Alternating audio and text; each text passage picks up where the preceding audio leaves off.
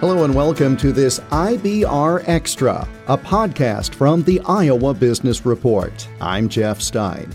In the second edition of our program, which aired on the second weekend of January 2020, we previewed the 2020 Iowa legislative session by talking with two individuals from the Iowa Association of Business and Industry. Nicole Crane is Executive Vice President of the group. J.D. Davis is Vice President for Public Policy. We spoke in their offices in downtown Des Moines just a few weeks before the 2020 Iowa legislative session began. What is important about an organization like this, paying very close attention to what happens on Capitol Hill, literally up the street, and playing a role in the conversation about what measures may become law? Well, ABI is a statewide organization. We represent businesses in all industries and about 330,000 employees across the state of Iowa. And as you're looking at businesses, the people in those businesses every day are running their operations. They need to make sure that the plants if they're manufacturing, that the plants that they work in are safe, that those employees are safe. They've got to make sure that they can get their product out the door. They can't be busy worrying about what the legislature is doing day in, day out. And that's why we have the ABI public policy team of JD and Brad that will be up at the Capitol day in and day out, watching for those issues and alerting members to concerns or also positive pieces of legislation that are being introduced that affect the business community. So then when those members have the opportunity to talk with their legislators when they're back in the district, they can take that opportunity and educate them about this is how this proposal will affect my business, will affect my employees and the people in our community and why they're important. So we really see this as an opportunity to be the eyes and ears for the business community, and also to educate legislators about those main issues, because we know businesses and the people that run those businesses are busy. They don't have the time to spend all day, every day in Des Moines for 100 plus days every year. You've done this kind of work, speaking with lawmakers, advocating as appropriate. This is going to be your first session advocating for the business community, as Nicole just said. What potentially is different when you are on the Hill talking to a lawmaker representing an entity like this as opposed to some other group that has an interest in what happens? At the Association of Business and Industry, we have a broad set of interests. The number of committees you might be involved with, the number of legislators that will be touching issues that are important to ABI. The association probably has greater breadth than any other business association or other membership organization at the Capitol. And because of that, you have to be a jack of all trades on the issues. Coming from my prior position, it would be a narrow deep, and here we have to make sure that we can have informed conversations with members that have very differing interests they're trying to take care of at the Capitol. So that's what I would think is the major difference. What is it that people don't understand about the kind of work that you do? So, for example, you have to register as a lobbyist, and that's a term that is hypercharged in political debate. When you tell people that you work for the public policy team and work with lawmakers, what do they not understand about your job? Well, if you're talking to a legislator, they do understand because they have businesses back home. And so the issues that we bring to legislators at the Capitol and advocating at the Capitol are quite often echoes of what they hear in their coffee shops back home. And our job is to try to get those conversations organized and put a solution around the problems that are being brought to folks both in the coffee houses and then at the Capitol. So that's really how we work on that area.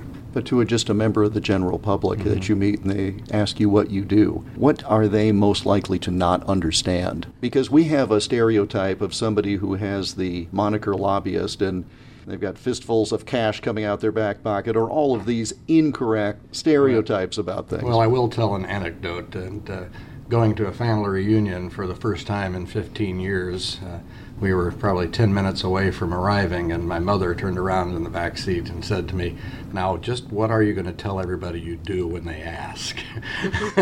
So, yes, it is a hypercharged word, but for the general public, it's no different than the conversations that they have with friends and family talking about issues.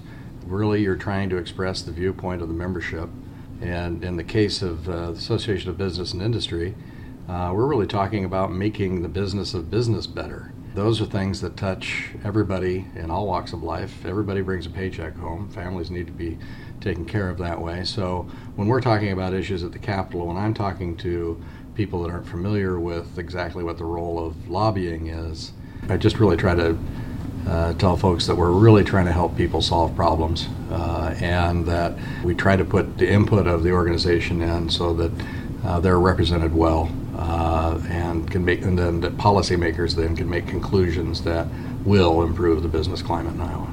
And Nicole, it's not a matter of advocating for business at the expense of employees. Correct. If you talk to any employer in the state of Iowa, ABI's priority for many years has been workforce. And I think as we talk to employers as we're traveling across the state, whether it's in a large city or a small town, employees are the number one asset.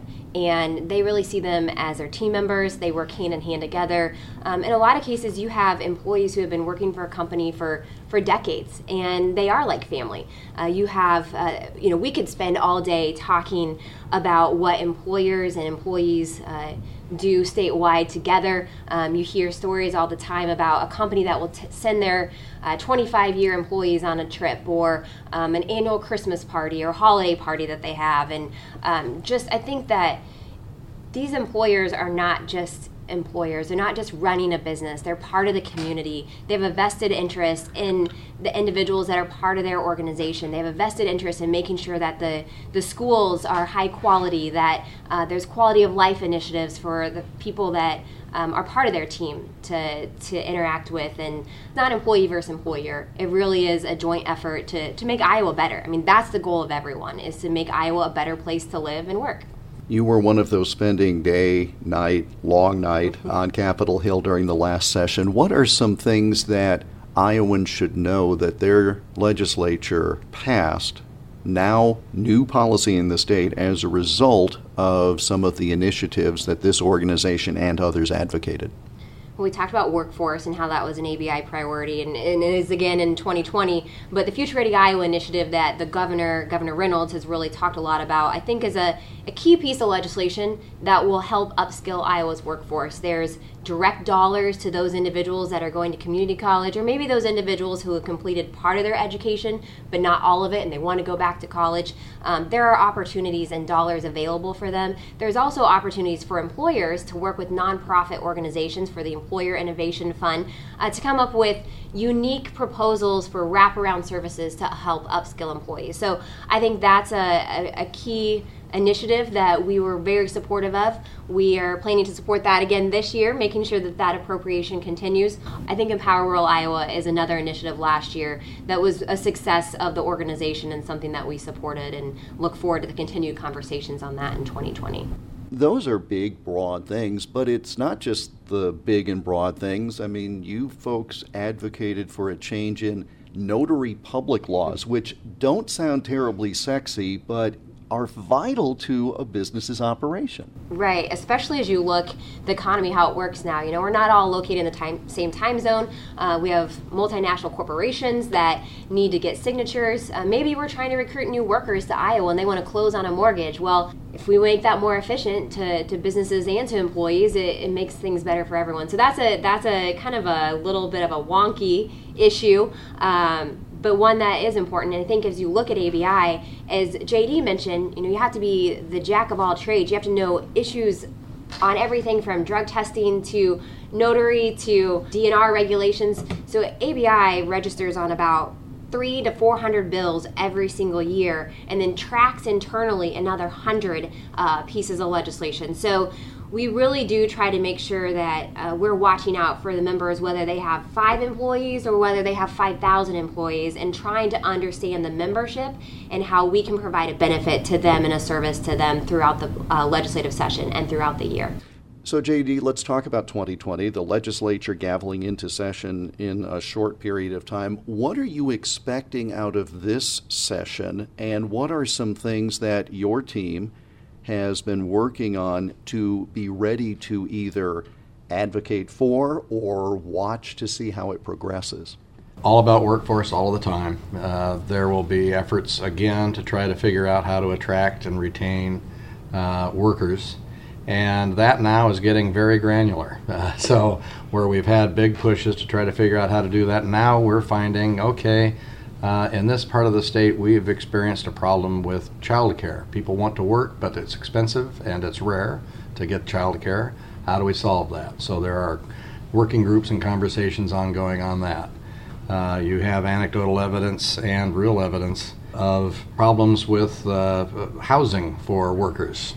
And this is not just housing for people that might be joining the second shift line at a manufacturer, but these are also executives that may be drawn to a smaller town and can't find a home that they're comfortable living in from where they've relocated from.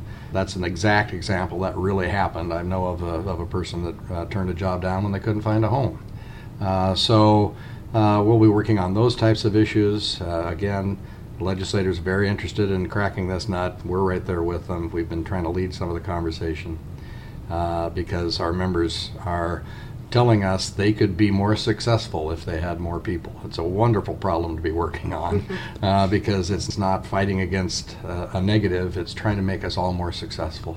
This is a bit of an ignorant question on my part, but we'll just talk about the child care issue. Mm-hmm. So you identify an issue, and it's something that your members say is an issue. What can the legislature do to affect change? What are some possibilities? Obviously, one of the things they've identified is that it's expensive. There's quite a hurdle to decide whether or not you're going to send the second wage earner out of the home because that then creates a child care need, and you have to have the kind of earning in order to afford it.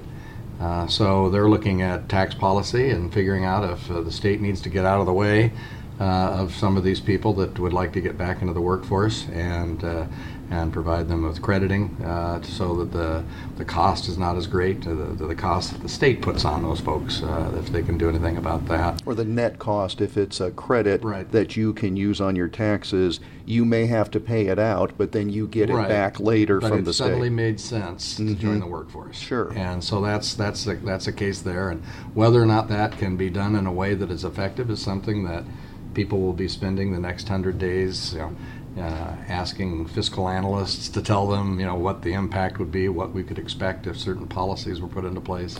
We'll be a part of all those conversations. Finding people that want to do daycare, are there inducements for doing that? Those are the ways that you can approach it. It's a supply and demand issue. You can get busy on the demand side, you can get busy on the supply side. You have the tools that are available to the state, which typically are how do you impact the individual that's looking for the job, or how do you impact the person that might be providing the child care services. So that's how they'll approach those issues. How much of what you do is reacting? I mean, it is obvious that you need to talk to your members and within the team develop a set of priorities that are attainable, that are realistic, that matter to people. That's the proactive side of it. Mm-hmm. How much of what you do is reactive, where all of a sudden you grab your coat in the middle of winter and up the hill you go? If you're not already there, camped out all day, I should say. That's right. So you always put together a plan of how you're going to go prosecute a session. And there will always be things that were not anticipated. There's a period of time every day where it gets very quiet at the Capitol. It's when every lobbyist is reading all the bills that have been introduced overnight. And that's when you're looking to see if you have to be reactive to things that are coming. And reactive it's not a negative. I mean, there are times reactive means seeing an opportunity. It can be that way. So suddenly you found out that so-and-so is working on something that matches the association priorities, and you had no idea. They had not come to you. You had not had the conversation with them prior. So reaction is not necessarily we've got to go stop something. It can be, here's a place where we can go help. So we always watch for the opportunities. Those are pleasant surprises. But there are times, and I would say it's a small percentage of the time, where people probably introduce things that they were either unaware or discounted the impact that it would have on business organizations. And then that's just our job to go ahead and express that. I think people, you think, oh, my legislator is very busy. I don't want to email them. I don't want to bother them. For the most part, most legislation that goes through is not very contentious. Legislators don't receive a lot of emails on those issues. I think we can't stress enough the importance of contacting your legislator, whether you're a general public or a business owner, and also keeping them engaged and letting them know what's important to you as their constituent, because they want to hear from their constituents. JD and Brad are up at the Capitol every day talking about business issues. They have a great relationship with the legislators, but it's always important for those individuals who are back home in the district to share their priorities with their legislator, because that's really how legislation gets pushed forward and how it gets to the governor's desk and ultimately signed and put into law. So I think that's something that we at ABI also encourage our members all the time, is to reach out to their legislator, even if it's on something small, to let them know if they support it or if they don't support it, and invite legislators to your place of business. If they don't understand what's happening and how your operation works, I think that's really critical. As JD mentioned, legislators, for the most part, understand business. They understand the workforce needs, but they might not understand that you make this type of product and what it does and what it means to the community. And I think every chance that a business person or individual has to explain their issues is a great opportunity to take, and legislators love to do those visits. Nicole Crane is Executive Vice President of the Iowa Association of Business and Industry. J.D. Davis is ABI's Vice President for Public Policy. We spoke in their offices in Des Moines in December 2019, just a few weeks before the 2020 Iowa legislative session got underway. And of course, the Iowa Association of Business and Industry is a supporter of the Iowa Business Report radio program and podcast. You can learn more about them online at iowaabi.org. The Iowa Business Report airs weekly on dozens of radio stations across the state of Iowa, and the podcast posted right here every week along with additional IBR extras. I'm Jeff Stein for the Iowa Business Report.